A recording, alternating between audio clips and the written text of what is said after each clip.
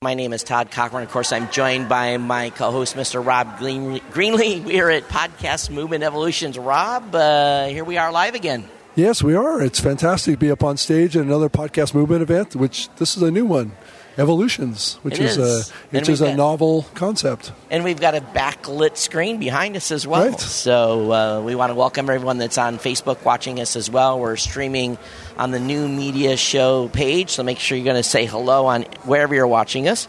Daniel, thanks for checking in on Wi-Fi or on Facebook, but we'll be able to comment a little bit because I can see you out of the corner of my eye as we go on here. But again, for everyone here at Podcast Movement, why don't you go ahead and introduce our guest, Rob?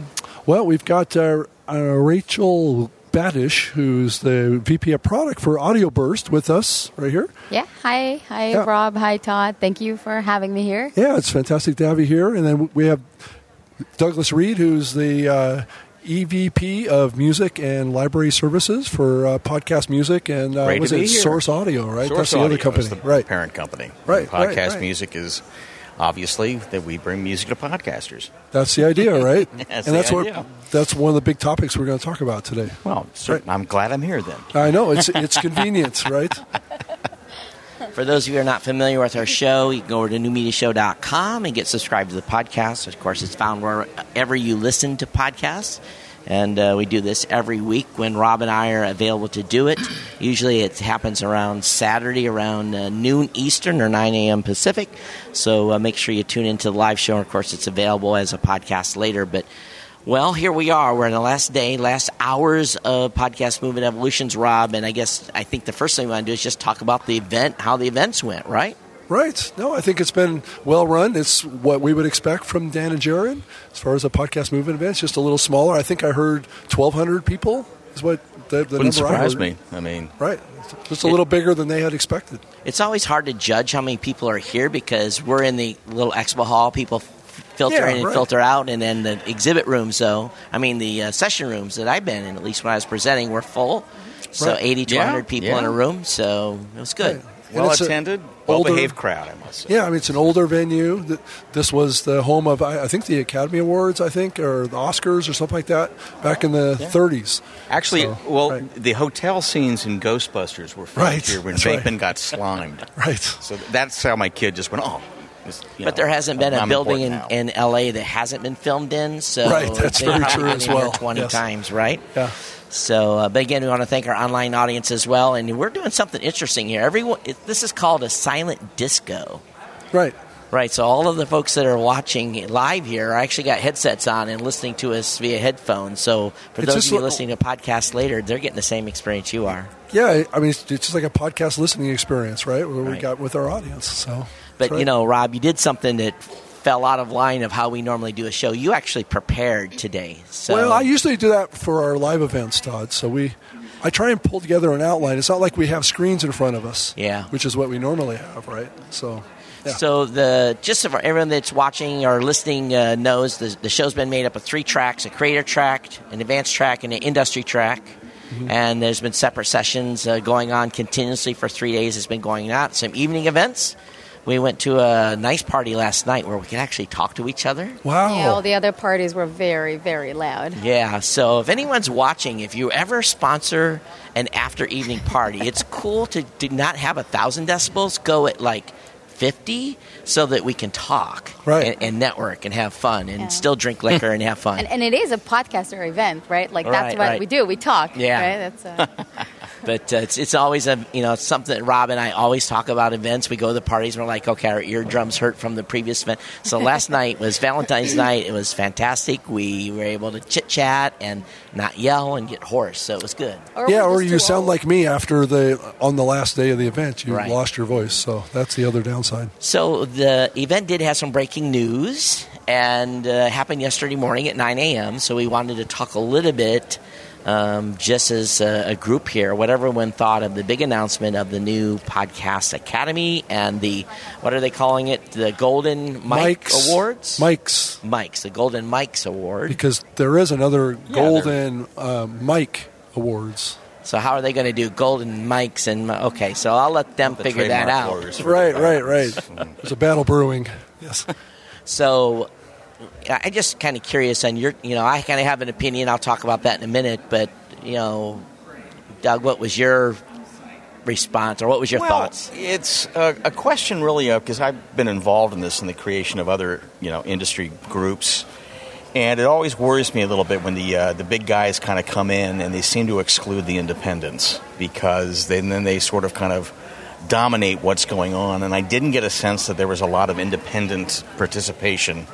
When podcasting really is the little guy going out there and being able to do stuff. And if you kind of ignore that and you're only going to be dealing with the big networks, you're missing a big part, about 80% of what podcasting is all about there. Right. So that was my initial takeaway, because, we have seen this in this space here, where the big guys kind of show up and pretend that podcasting didn't exist until they, deigned to make it their presence known. And so that was my one thing about this was, wow, I really hope that they're going to be reaching out and really talking to the folks that made podcasting what it was 15 years ago, that started the whole thing, and to make really inclusive of everybody. Right. Rachel, what were your thoughts on the announcement? And from you're working with getting content in and curating it and that type of stuff. So, but what was your perspective?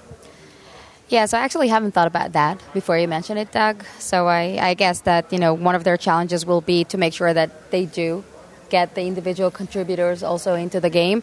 But we definitely cannot ignore that the fact that the big ones got in brought us into those events and brought podcast to where it is today in terms of being very mainstream.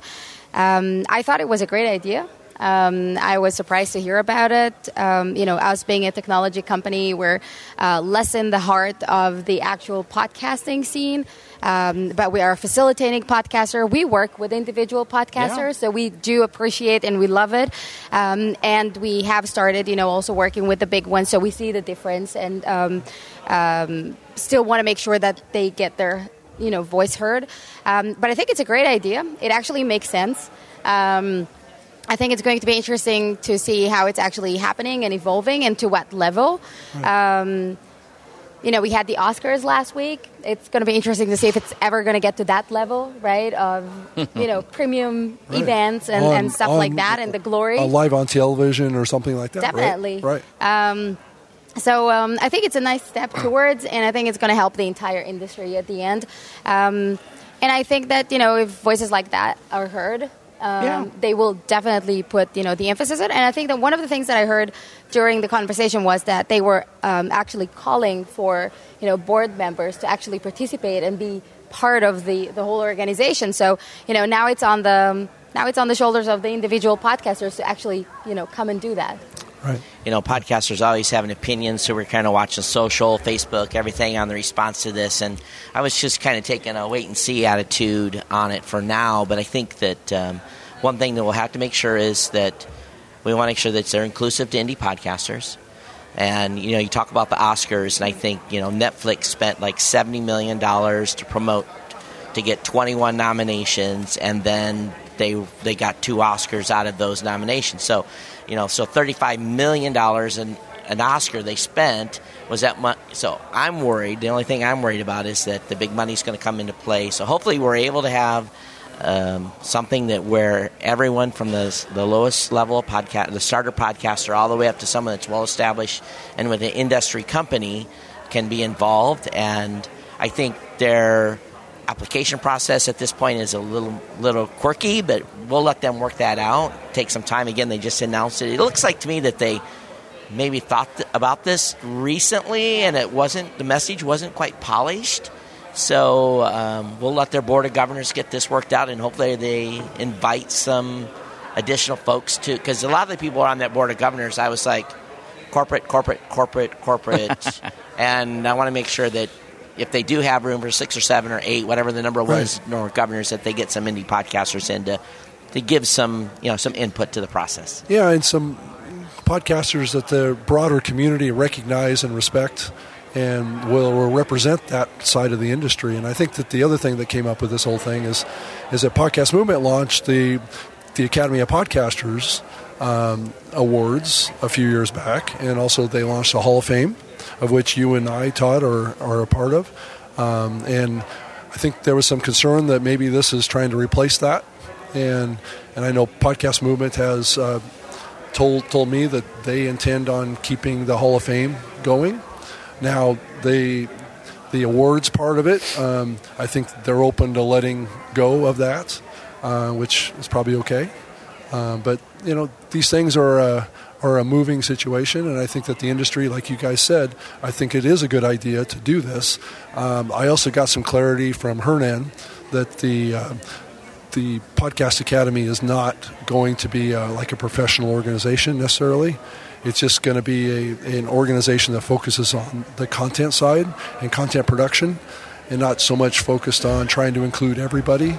As far as I think they would like to include everybody, but it does feel like a very content-centric concept and idea, and that's kind of where it came from. If you look at the companies on the list that are included in this, those are very content-centric companies.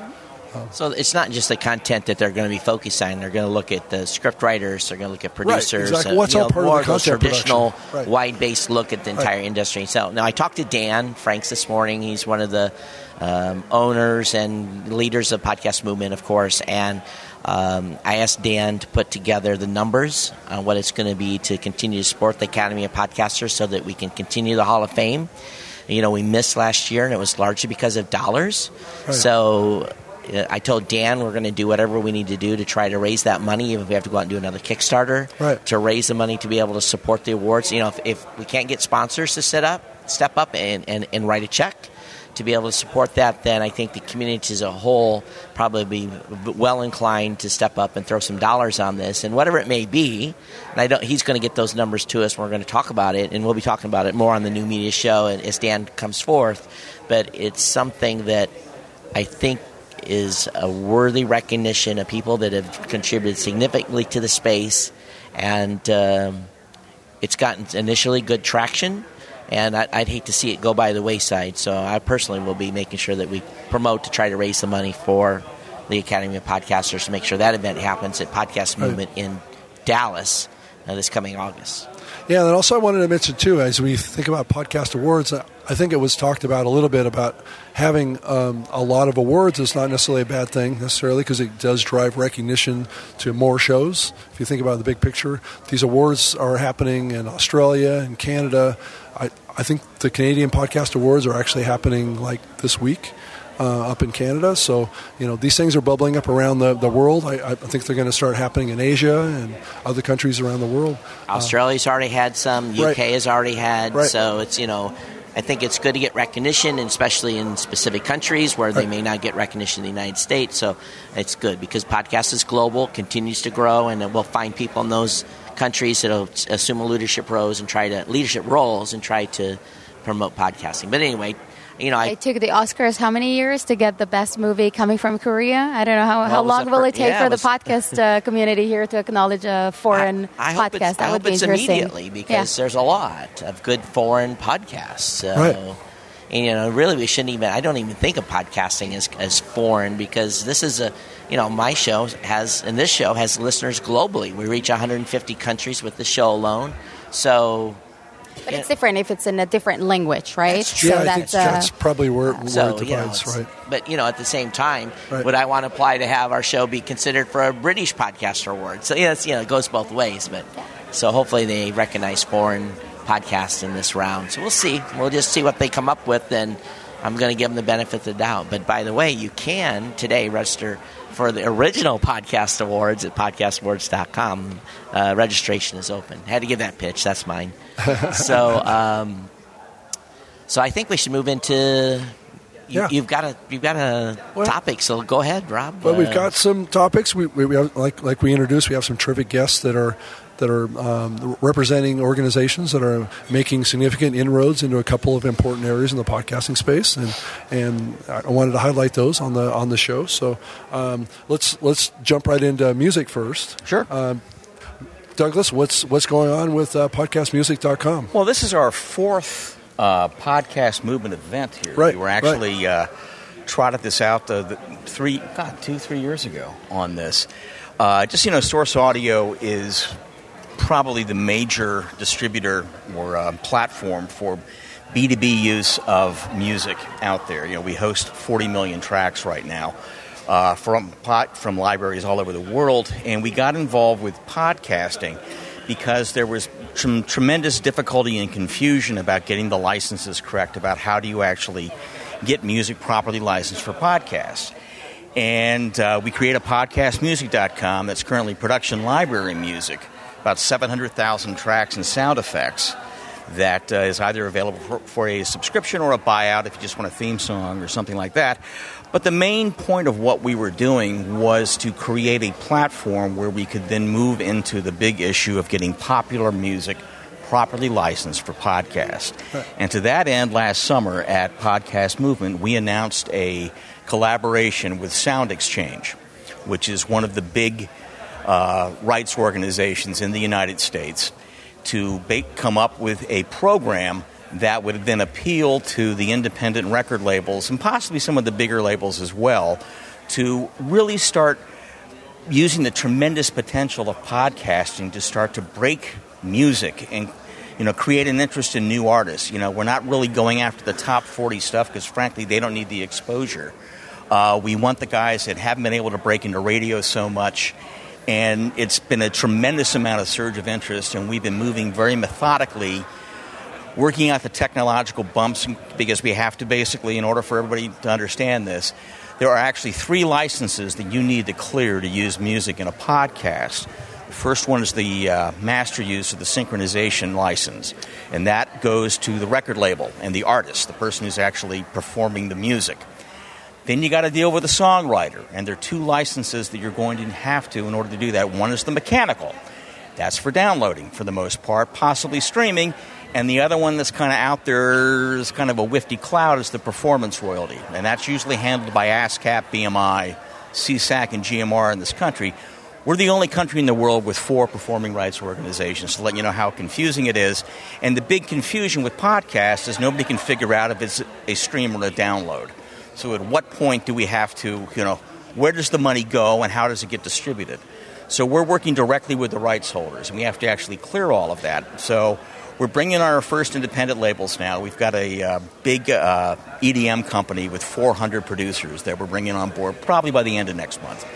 And we worked out the technology of getting all of these guys. They each have to sign the releases and the licenses, putting up the website, and a lot of technical stuff going on. But we're also working with some of the big organizations that represent the independent record labels. Very excited about this. So we'll be at South by Southwest and probably have an announcement at NAB. But the big push is going to be by this summer at Podcast Movement in Dallas. Expect to see some really interesting stuff going on there, because the indie guys get it, and they want their stuff exposed on podcasts. And it's just a question of us working out the legal and technical ability to get it out there. So stay tuned. Douglas, does that mean then that once you get this all figured out, I get to play a full track of that licensed music, or is that going to be 30 seconds? Or is that it going is to be entirely up to the artist, because some people don't care and they're saying play the whole damn thing. And some guys, what we call the high-value copyrights, and just, the way a career typically goes in the music business is that, a big artist that maybe hasn't had a hit in 20 years or something is then usually goes to an independent label for his new stuff. And, trying to get the rights to all of the material, his older material, becomes kind of you've got to deal with who owns the actual masters and that sort of stuff. In a lot of cases, what they do is what is called a re-sing, is that they will re-record their old material or give you a live version of it, which they own 100% to. So it really is, we're leaving a lot of this, including the pricing, up to the actual artists, which, they're taking input from us, and we want to take input from everybody out there that wants to use this sort of thing, what makes sense. And what I was telling Rob earlier is that we're developing a new type of license, which would be for a song to be used in a single podcast episode. Keep the price down, so if you want to do, say, a podcast featuring a bunch of up-and-coming country female artists or something, we'll have the ability that you can go and see the collections there and even work with the labels to get interviews and that sort of stuff. But you don't need to buy out the track to use as a theme song and that sort of stuff there. So hopefully And the license is going to be based on your estimated lifetime number of downloads for that episode. And that we're going to set the first price point probably at around 5,000 to 10,000 downloads, which we think is going to cover 95% of you folks without ever having to worry to upgrade your license. And obviously, if you really blow up and it exceeds that, then you would be expected, as with any mechanical license, to go and get the next grade of, download permissions to be able to go beyond that. But we want to set it up so that it's one and done. You pay for it, it's done. No one's going to come after you for more royalties later, and we're going to want to keep it really affordable and really simple. So, to throw another wrench into the, to the gearbox here on the issues then. So, just recently, Spotify has started to put the hammer down on podcasts that have music in it. So we've seen takedown notices. Matter of fact, they just take the show off. Right. We get the notice that the show's been removed. You guys have been seeing some. Yep. It's been going on for probably over a year now. So and they're going through, and if they match with their logarithm, and they say, "Yep, there's a commercial track in there." Boom, they're out, and that podcast gets dropped like a hot potato. And not just the episode; the whole show gets removed and from that's Spotify. On the list of things to work out. It's just so everybody knows that about 58% of Spotify's revenue goes to Sound Exchange. So that's a conversation that is going to hopefully be facilitated at some point. Now, I'm not basically saying the Sound Exchange is going to be doing that, but I do think that this is definitely on the list of things that we will clear, because Spotify, and it's also iHeart, it's Entercom, all the big broadcasters are the big targets of this thing here. It's not the individual little guys, it's the guys with the deep pockets that really don't want to get involved with having to cut big checks to performing rights organizations. So we're aware of this, and but it's even more complicated, because right. most of us are going to pass through, and what that really means for those of you who don't know is up to this point, on most podcasts have been submitted to Spotify, they cache the file, and then what you do is you get it as a true stream on Spotify's platform when you hit play. But when we go to pass through, then that file is, when someone hits play on that, it's going to be served just like a download has, and progressively you get played the back. issue. Yeah, So now it's not even the companies like ours that are going to be on pass-through, it is now a progressive download. It is, and people are like rolling their eyes right now because they don't understand this, but it's a progressive download. It's not a true stream, which there is a delta. So it just gets even more complicated. Well, plus also... There's another layer too. Just because the content creator pays for the license, what's the impact on a listening platform for that music play? Is that clear with Spotify? They don't have any obligation. Well, these are all the details. Right. We're completely aware of it, and that's what I'm saying. That this is a very methodical. That we're going through. Spotify is aware of us. The only people who get rich on this is the lawyers. Well, that's what we're trying to avoid here, and believe me, we've already bought our lawyer a boat, so it's putting a lot of stuff together. Oh, jeez. But it's, we're aware of this. It's one of these things that people want to do, but we want to do it correctly. And just from a technological issues, one of the things that we do is that everything that comes off our website has an indelible watermark in the audio. Right. So, and that is unique to us. So anything that has this watermark not only identifies the track with perfect accuracy about where the money's supposed to go to, and actually we have an entirely new business that we can actually generate cue sheets automatically for cable television now. Right. But the beauty of this is that if it's got this watermark, it comes off podcastmusic.com, and it's got a license attached to it. So... one of the things that we could work out possibly with some of the platforms out there is that when you have your bot scanning out there, look for the watermark. If it's got something, hold off the dogs there, and you should be able to flash us and see what the license looks like. So there's, a new service that was announced, I don't know how new it is, but that is actually indexing podcasts, specifically looking for music in the podcast? There's a company are called you guys PEX working with that? No, but we do have some relationship with PEX as the guys that announced this doing this. Right. And the only thing I can basically point out here is you're all familiar with YouTube and how the copyright strikes work with that. Google does it, and that's all based on fingerprinting, and it's some pretty sophisticated technology. But every time you get a strike is that you have the ability to upload the license and prove that you, in fact, license this material automatically. And that's where we think everything is eventually going to be going, is that, when you do get a strike there, you should have the ability, if you've spent the money that to license it properly, you should be able to use the license that you spent. And this is why it's important to deal directly with the rights holders, because they are actually the owners of the material. Right. All the other organizations work for the rights holders. So, it's basically we're dealing with the top of the food chain on this.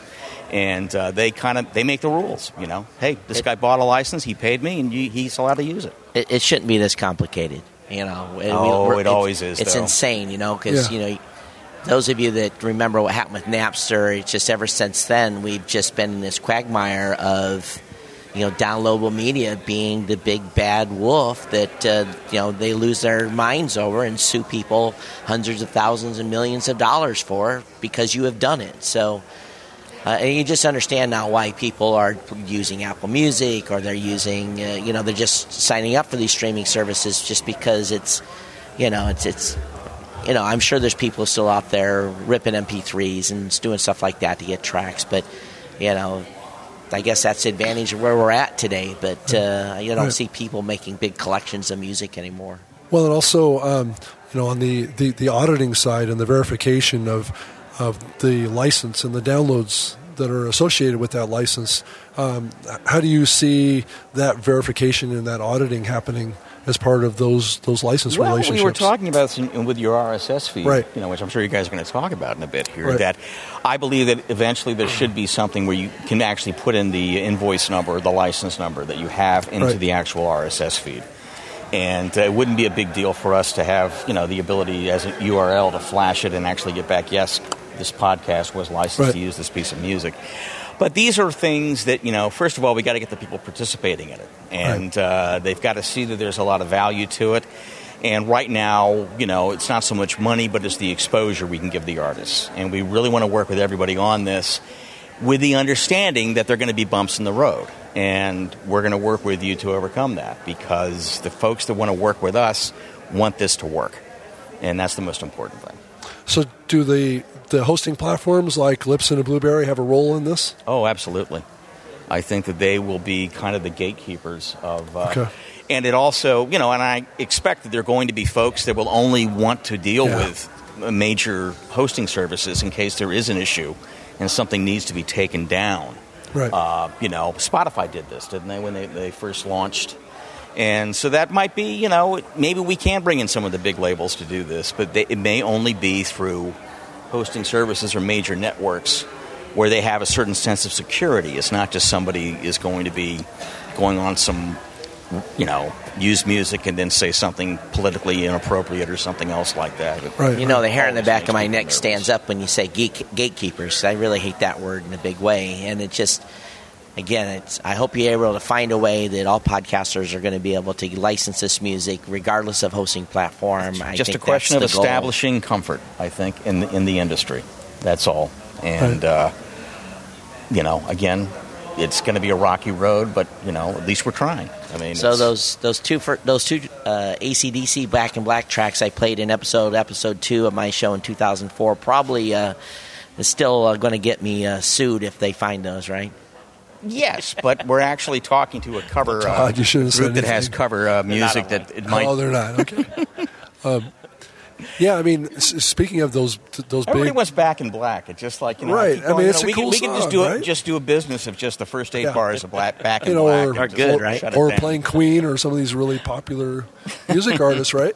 Well, the nice thing about this too is that since we're working with the writers a lot on this is going to open up cover music as well. You don't necessarily need to get the original AC/DC version of Back in Black. There are a lot of them out there on cover music that gets licensed to television and stuff like that, and all the money goes right to the writer, and the record label has no say in it. Yeah, so, Brian Ibbott has been doing covers and licensed to pay this on Coverville for many, many years. Yes.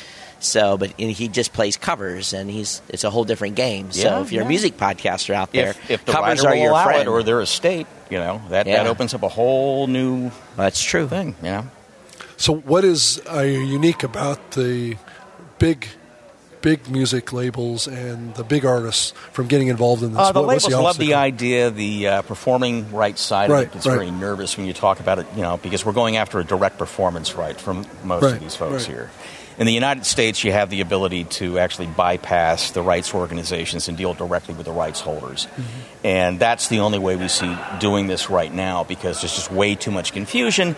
And also ASCAP and BMI are under what is called a consent decree. It literally takes an act of Congress and a rate court judge to decide if they can, in fact, branch into different types of businesses. Mm-hmm. So we're kind of we want to get the direct performance rights and pay the writers and the publishers and the record labels and the artists directly.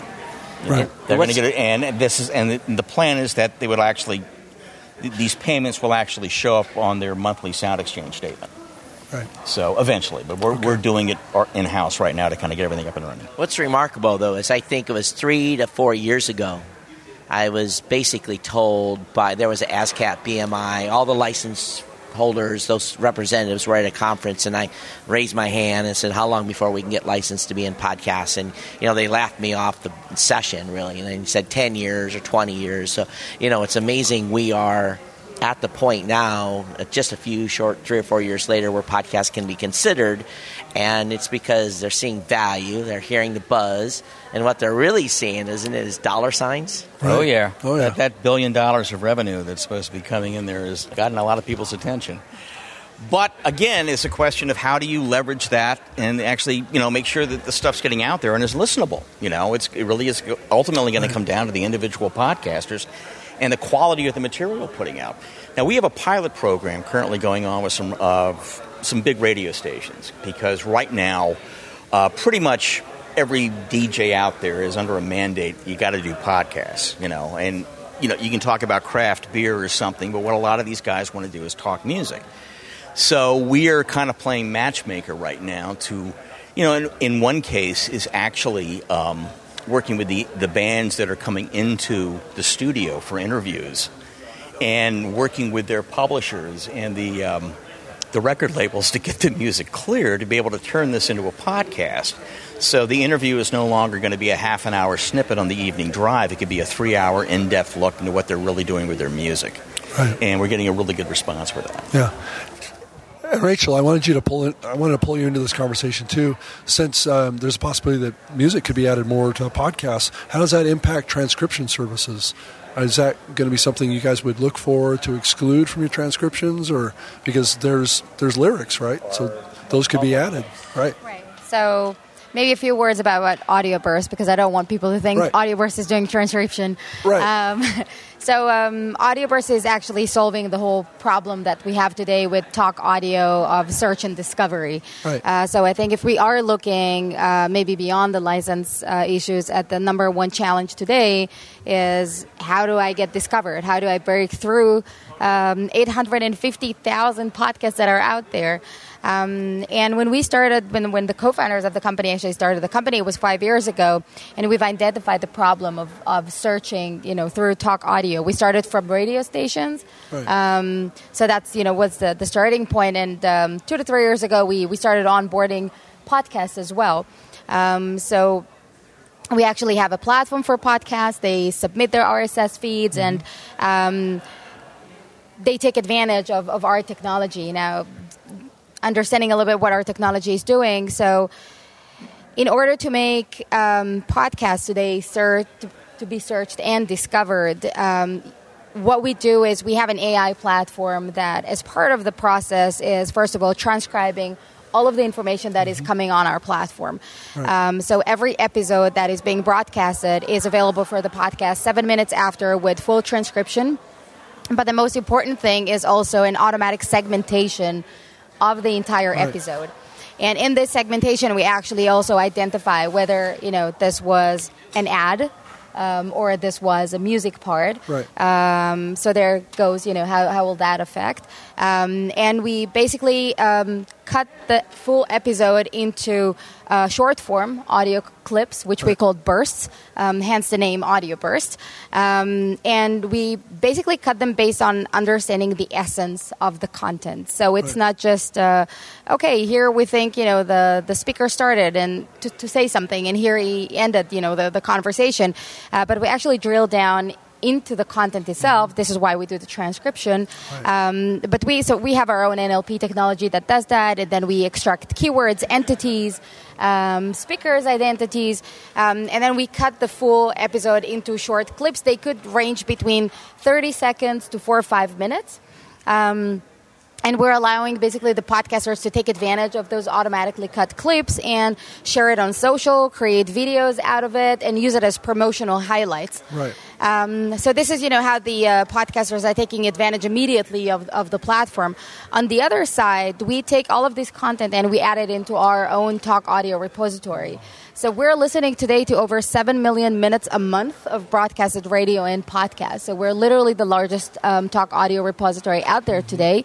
And by extracting all of those parameters, we're actually indexing all of this content and making it searchable. Right. So it could be at the level of the podcaster. So I want to search, for something that I talked in 2004, but I don't remember where it is. But at a higher level, it's just making podcasts available now for people. Right. We all know, like if you're using Google to listen to your podcast, or even Spotify, and definitely on Apple, it's very, very hard to find, something that you like. And by leveraging our technology, you can just say, I want to hear a podcast on parenting, and we'll get you the best clips. Right. And we're also not going to drag the end user into listening to a 50-minute podcast or a 1.5-hour podcast. We're just going to give them the snippet. And then based on that, the user will say, okay, I actually like that. I want to listen to more. So that's the goal of what AudioBurst is building. We do have our own technology as a product right now for consumers. So we have a Chrome extension that you can add. So whenever you search for something on Google, we'll pull out also the Talk Audio content onto it. We have our own apps where people, just skim through all of the information, all the content, and find whatever they liked. So I think for us, music is just another type of, segmentation, right? Which we already do today, and we identify whether it's a music played, just the music, or if it's a background music and all of that. So this is something, that our technology also already does. Well, the great thing about these conversations is that it never occurred to me that we need to get the rights to clear the lyrics for transcription, which we'll now add to the mix. Oh, wow. Okay. So here we go. That's great. It's, Because that's true, because most podcasts, well, a lot of podcasters, I shouldn't say most, a lot of podcasters today are doing transcripts of their shows. So I'm thinking about that. We're going to have to ask the music podcasters, are you doing that?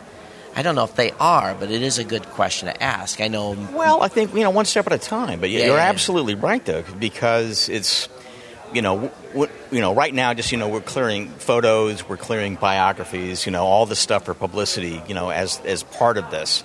But, just even now, just being on the stage here and just because people have gotten into trouble, so quoting lyrics. And then it's like, that's my copy. This has actually happened. And we got to get it cleared, and we'll just make that part of the deal.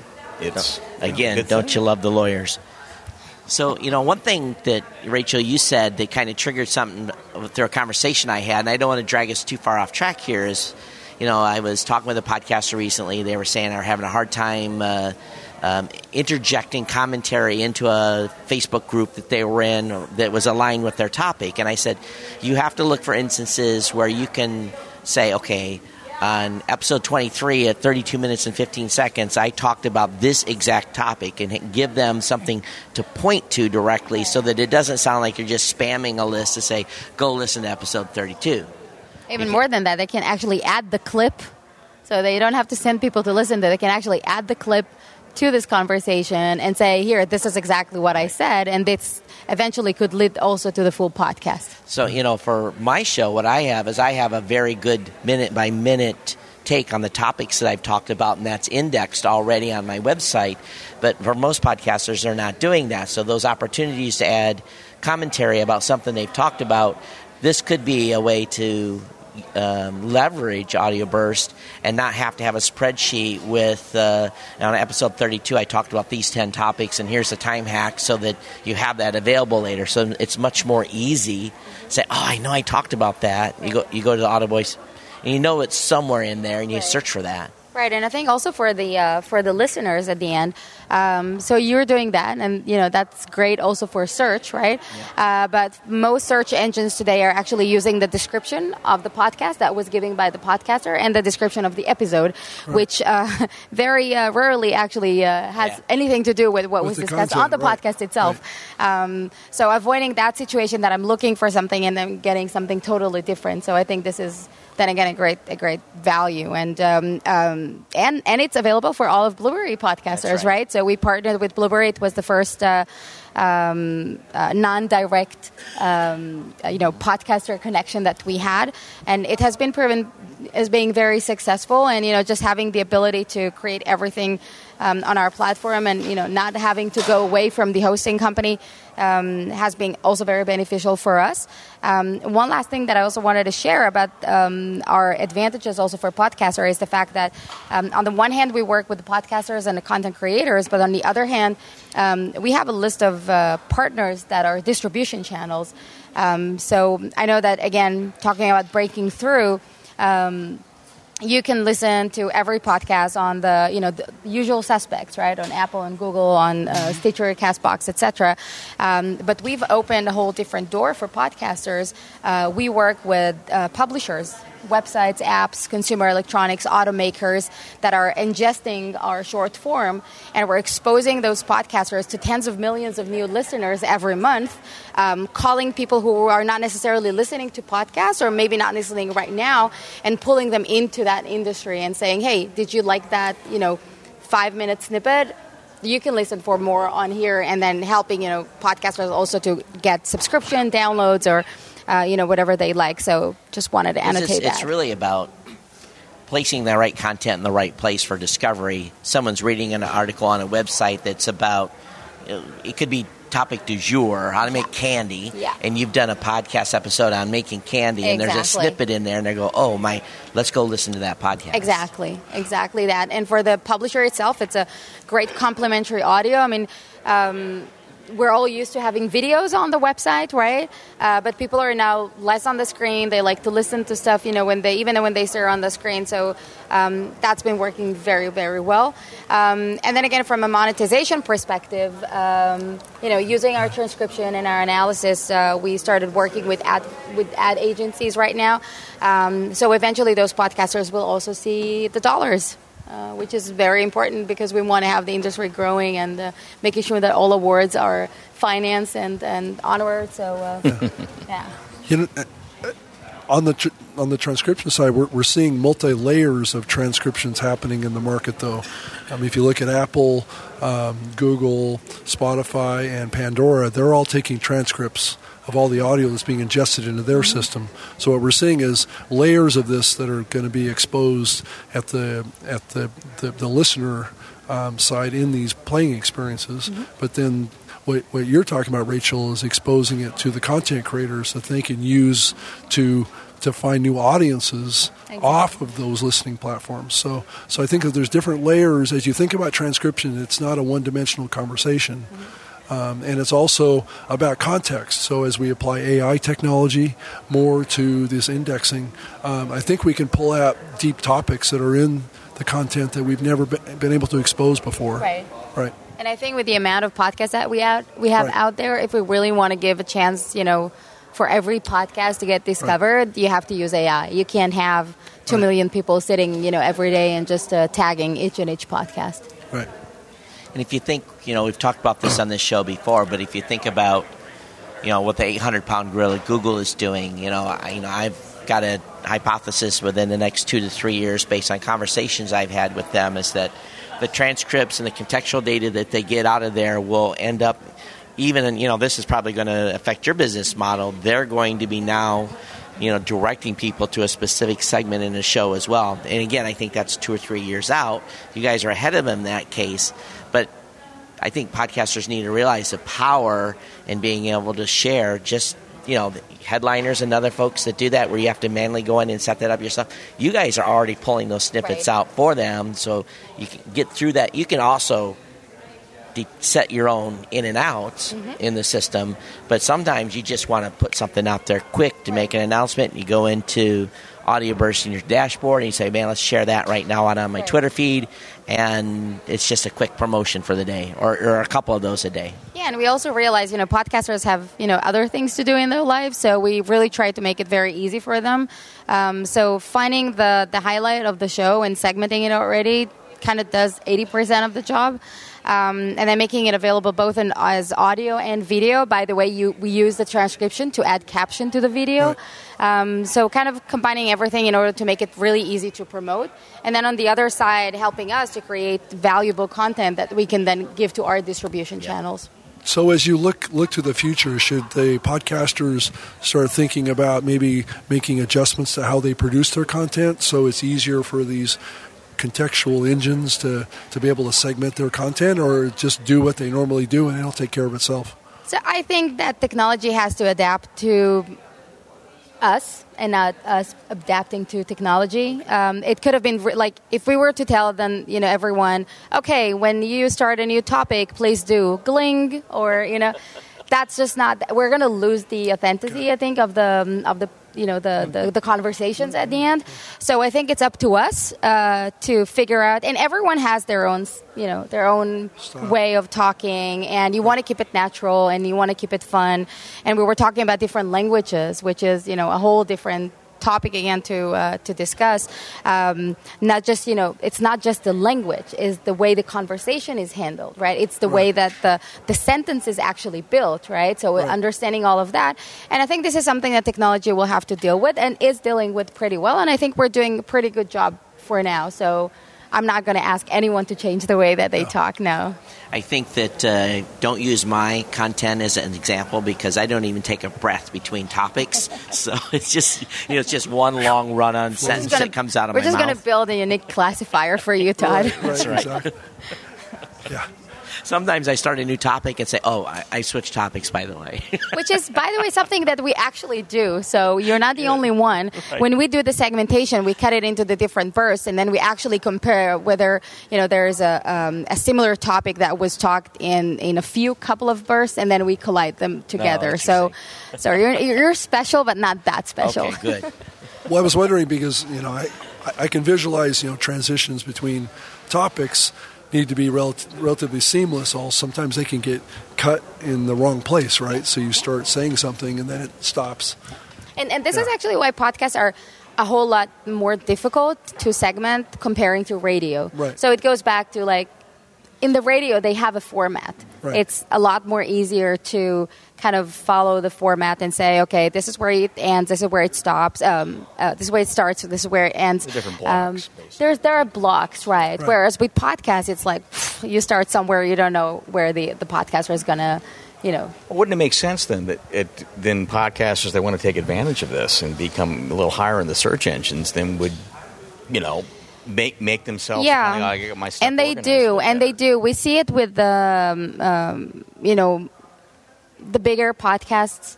They do that. They build those blocks. It's easier to follow up on them.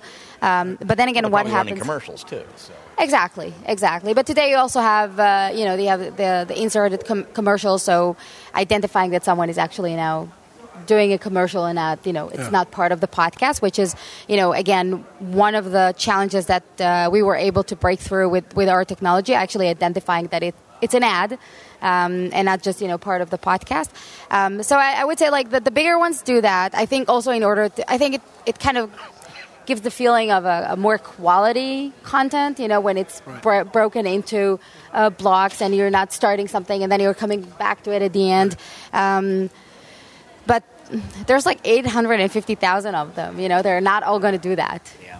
And I think, too, I've been telling podcasters there's probably coming advantages to doing time hack tracking within your own show. And if you can actually put that on your website, in your blog post, where those topic changes happen, and do that time stamping as a way to jump to that specific parcel audio on your website. I think, based upon conversation I've had with numerous people, that at some point that's also going to be looked at, and it could trigger your AI to help find those spots, or it can help Google or wherever else is trying to do this to figure out where these segments are for this upcoming increase in being able to discover specific topic points. Do you see us at some point getting to the point where these platforms like yours and others can basically do voice ID, right? So when you look at somebody's podcasts or you listen to some podcasts, you can identify who that person is based on the other audio that they produced. Yeah. Mm-hmm. Right. Yeah, we already do that, and it's it can be part of the transcript also. So today you have speaker A, speaker B.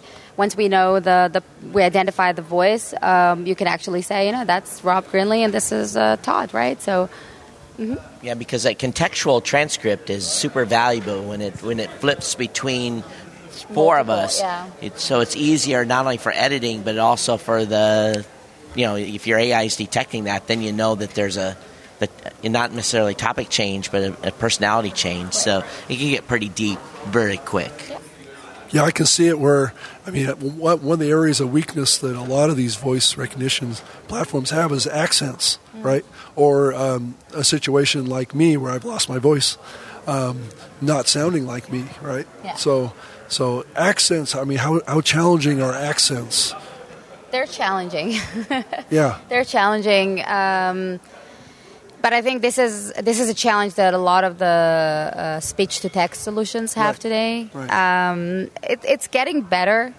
We're supporting today on the platform, we're supporting English and Japanese. Right. So we're not supporting other languages, but we do. There's lots of podcasts, that they have their accent, and we do get complaints, right? Like, you guys don't understand what I'm saying, right. And we're improving. And obviously, the more that we have, the better that our engine also right. trains itself. But it is an accent. And I can say, my husband has, a terrible accent. No human understand him. So, and the only thing that does understand him is the machine. So I guess that in some points, I think that the machine actually does a better work than us humans. So that's not that bad. Our Facebook group Eileen just said, I thought Apple was the 800-pound gorilla. So I think, Ted, you'll get a little chuckle out of that. He's in the audience here. Eileen also says, the video is much better 48 minutes in. So it was a little choppy in the beginning. So thanks of you that are following on Facebook today to hang out with the less than desirable bandwidth we have here. Yeah. So you've run out of your pre-planned topics, Rob. Well, yeah. So maybe we can just riff on stuff, right? Like we normally do. But, that's right. But we could always wrap it up too, Todd. Yeah. So I guess from your perspective, and both of your perspectives, Rob and I are kind of always trying to see where the space is going. Where do you see the space from your perspective on how podcasting is growing and the type of content? And I'm just kind of want to get your guys' views on where we're at today. Well, I think it's a very exciting space. It is. It doesn't matter what topic you're looking for. Someone is doing a podcast about it, and of course, some of it's not very good, but a lot of it is really. I've spent 25 years in radio, and a lot of the stuff is really sharp.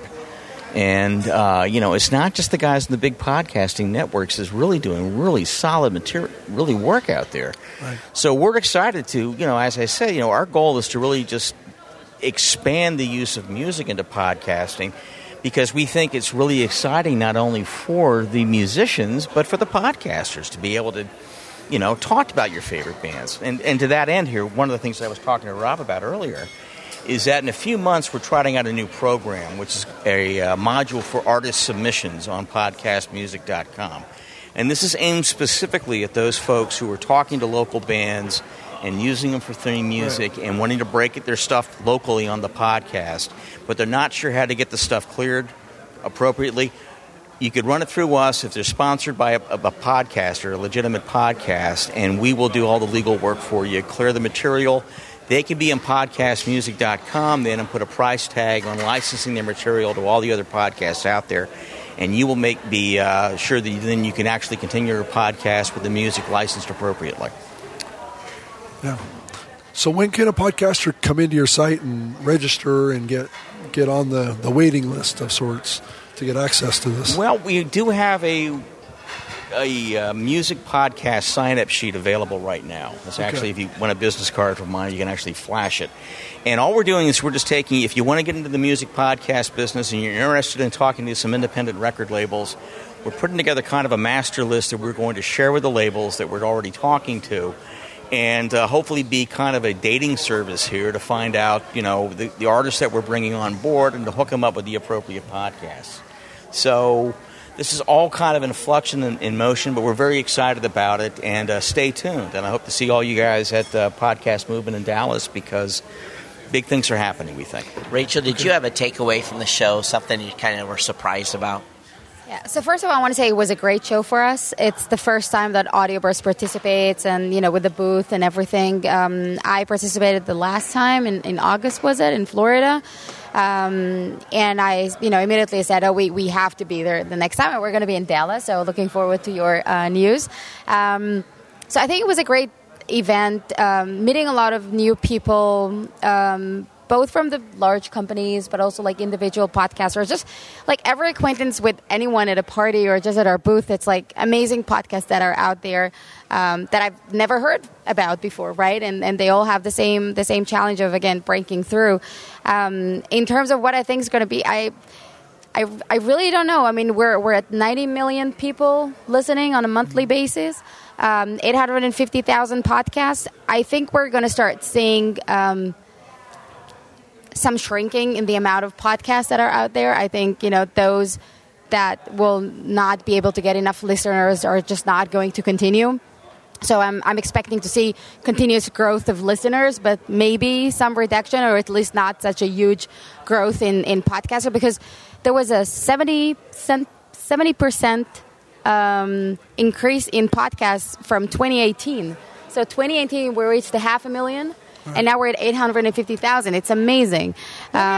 You folks have questions, too. What's the magic number of episodes for a podcaster where they kind of get over that initial hump? And like, okay, we've made it, and we're actually going to continue to do episodes. How do you kind of break through that initial... I don't know if there's a magic number, because every podcaster has a different goal. It could be two gals that are sitting at a kitchen table talking about life, or two guys in a den, they're drinking some beer and having a conversation. I think the goals of podcasters are really different. But there is something to be said as shows start to grow and you hit that 2,000, 5,000, 8,000, 10,000 level. There's kind of this, I don't want to call it economy of scale, but it almost kind of like it feeds itself and gets a little bit of momentum going. But then again, sometimes you see a show that plateaus and never really increases. So, it's a very, very hard question. If you figure it out, you make a lot of money in the podcasting space consulting, telling shows how to get over that hump.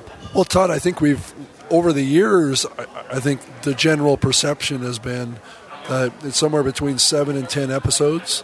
Once you've made it past that. Well, if you make it past 7 to 10 episodes, you're going to continue usually. Right. Yeah, but half of shows don't get to episode 7 before they quit. Right. So that is but 7 to 10 or even up to 20, you're pretty sure that show's going to go for 2 years. But it doesn't answer the question whether or not they're actually going to grow and build a bigger audience. I continue to say that quality content will rise to the top. But you got to do more than just doing your podcast. There's, probably a dozen things that I've talked about over the years that podcasters have to do to grow their shows. They just can't simply record, put it out there. Some people get lucky and have a show that explodes and they have done nothing else, but that is rare. But that's like every business, right? So we're a startup. You can't just build your product and put it out there, right? It's not enough to have the best technology. You have to have marketing around it. You have to have a growth, bring your users. Right. But I think maybe with podcasts, and again, talking to some podcasters here, I think for some of them it's they don't even care if they have a lot of listeners. It's just an opportunity for them to express things or maybe to meet with their friends and talk about something. And if, even 10 or 15 people of their friends are listening to it, that's fun. Maybe it's just instead of going to the shrink, you just, you open the mic and, this is what I have to say. So there's a lot of shows that I think are just as, they're doing self-therapy. Yeah. And I think it's Which is cool, too. It's probably better money spent than going to some shrinks. Yeah. So, Rachel, why don't you tell us how a podcaster can get signed up for Audio Burst and what they get and what they have to submit? So first of all, because I always forget to say it, but it's free. That's right. So everyone's like, I'm giving the pitch, and they were like, okay, so how much does it cost? I was like, it's free. And they're like, oh, you should have said it at the beginning. But I want people to understand first the value. So it's free. You go to creators.audioburst.com. You register once, you submit once your RSS feed, and then we pull out the last 10 episodes. And then every new episode that comes out, we automatically fetch it. We run the transcription, segmentation, and make it ready for them to edit, share, and for us to use their content. So creators.audioburst.com. And let us know if you have any feedback. If you're missing some features, we're here for you. I do want to mention we had a meeting yesterday morning for the RSS Coalition. We had about 30 folks there. We had a wide spread of industry people that attended. So what's going to happen with this show is those of you that are listening now via podcast, next week we're going to put the RSS Coalition meeting as the new media show, because I will be at the Spark Conference in Houston and unable to do an episode next week. But for those of you that are already in the Slack channel as part of the RSS Coalition, we will put that audio file up there in the next couple of days so we don't keep you waiting for it. We'll have it in there where you can listen to it in the Slack channel. So if you don't know what the RSS Podcast Coalition is, there's a group of us that are trying to expand the open nature of podcasting and the open nature of RSS to come up with some new elements and tags that can be used to help podcasters. Number one, we hope build more audience, get some app developers excited to add some new features. It's going to be a long, slow process to get through this, because it's going to take some time and to get everything up and running. But hopefully by Podcast Movement Evolutions, we'll be able to present to the community and to the app developers our ideas and the marketing behind it and the reasons why we want them to adopt. But if you want to be part of the RSS Coalition, all you have to do is send Rob and I a email, todd@blueberry.com or robg@libsyn.com, to get in that Slack channel. You can just hang out and observe. It's open to everyone. We want to make sure that everyone has a voice and that can participate, or you can just hang out and see what we're doing and call us out when someone has an agenda they shouldn't have. So, But Rob, I think this is going to pull us close to the end here. Any thoughts? Yeah, I think it was a great conversation about two of the leading things that are kind of at the edge of podcasting right now and could take us to a whole nother level. I think transcriptions and segmenting and music, those are kind of untapped areas that I'm looking forward to seeing a lot more innovation and things come to those areas. So it's been exciting, Todd, to be here at Podcast Movement. Thanks to Dan and Jared for a terrific event. Yeah, really nice job, guys. Yeah. And we want to thank our live audience as well. It's on Facebook. I've been watching your comments. Sorry we haven't been able to respond to you as much as possible, but thank you for joining us today. And for those of you that are in the audience, if you're not subscribed to the show, please go over to newmediashow.com. Click on the subscribe button on the side, Google Podcasts, Apple Podcasts, or your favorite app of poison, and definitely get subscribed to the show. You'll get a PhD in podcasting if you listen to the show each week. And if you have any guts, go back and listen to the 200 past episodes, and you'll really get educated. But everyone, thanks for being here. Thank you, all of you for coming on. Rob, thank you so much for having me. Yeah. Thanks a lot, guys. And we'll see you next week on the New Media Show. Okay. And take care. Bye-bye. Bye-bye. Thank you.